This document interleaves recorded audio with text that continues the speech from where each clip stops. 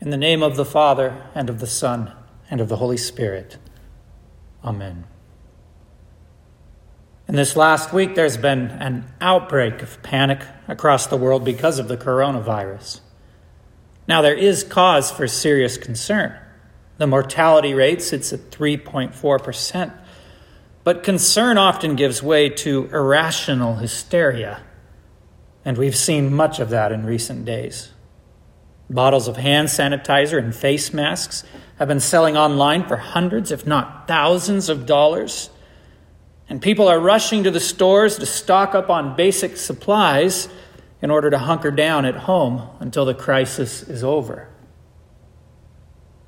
Sadly, there is a far worse pandemic that is receiving no attention at all from the media. It has already spread to the farthest corners of the globe. Every member of the human race carries the infection and passes it on to their children. I am speaking of the disease of sin. The Word of God, which cannot lie, tells us, the soul that sins, it shall die. And so you shall. The mortality rate is 100%. Sin and death go together. You are sitting here today because God's word is true. Sin and death go together. And one day it will be you lying here. You can ignore this reality. You can fill your life with all sorts of busyness. You can pretend that your day won't come, but it will. God's word is true.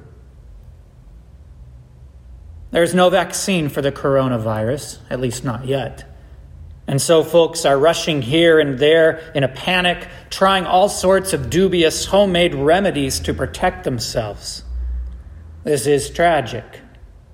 But what's even more tragic is that there is a completely effective vaccine for sin, the medicine of immortality, and the place where it is offered stands nearly vacant.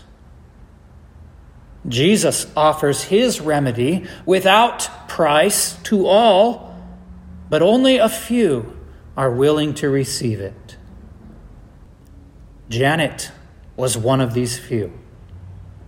She knew that she was a sinner, and so she came to Jesus for the cure. She came to hear his words, which are the only salvation from the judgment that hangs over us all. She came to eat the bread of life and drink the blood of Christ, which was poured out for her sins and the sins of the whole world. Jesus said to her, I am the resurrection and the life. Whoever believes in me, though he die, yet shall he live. And everyone who lives and believes in me shall never die. Do you believe this? And she said to him, Yes, Lord, I believe. And how did Janet's belief translate into her life? Could you see her faith in action? Oh, yes, you could. Every Saturday, for years and years, she was at the church preparing and setting the table of the Lord. And this was before my time here, but I've been told about when Janet fell on the steps in church. But not just any steps. The steps coming down from the altar. And what was she doing there?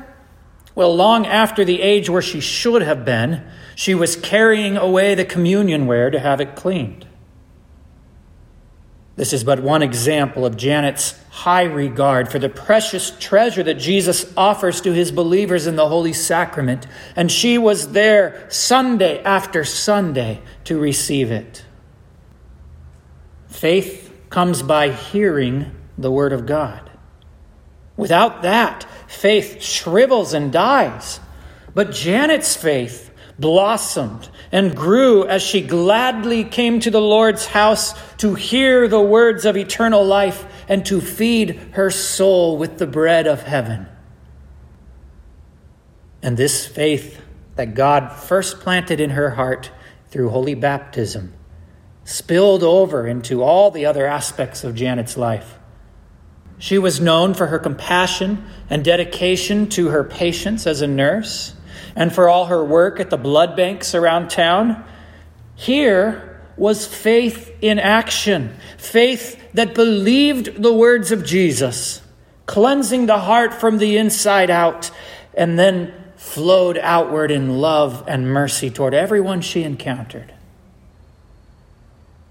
In her final years, when Janet could no longer travel to church, she gladly welcomed her pastors into her home, first Pastor Luce and then myself, where she continued to receive the medicine of immortality.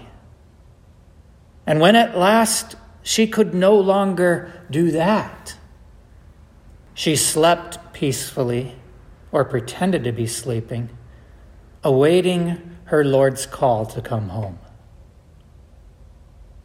And last week, in his perfect time, the King of all kings sent his holy angels to usher Janet into her eternal rest.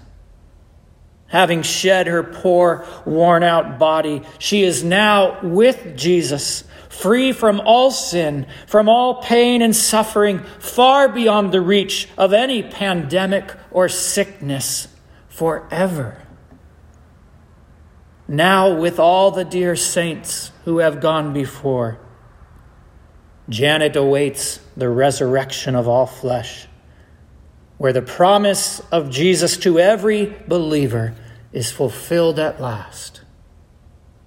Whoever believes in me, even though he die, yet shall he live, for I myself will raise him up on the last day.